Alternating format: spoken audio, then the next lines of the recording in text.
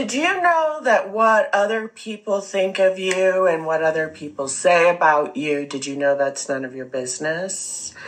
There was a book that was written in the 80s by that title, and the basis of that book is that whether they like what you're doing or whether they don't like what you're doing or who you are, it doesn't matter. It doesn't change who you are. It doesn't mean that you're not okay or that there's something wrong with you just because there's things that you do that other people don't like. What other people think of you is none of your business. So if you find yourself being preoccupied with how people perceive you, if you've done anything recently to upset them, if you're concerned that they don't like you, okay?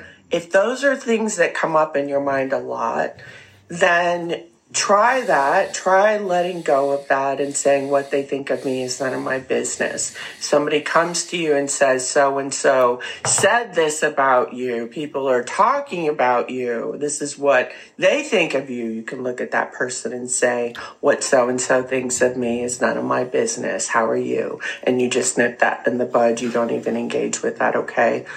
Show up, be yourself, be authentic. Like I say, it's now or never.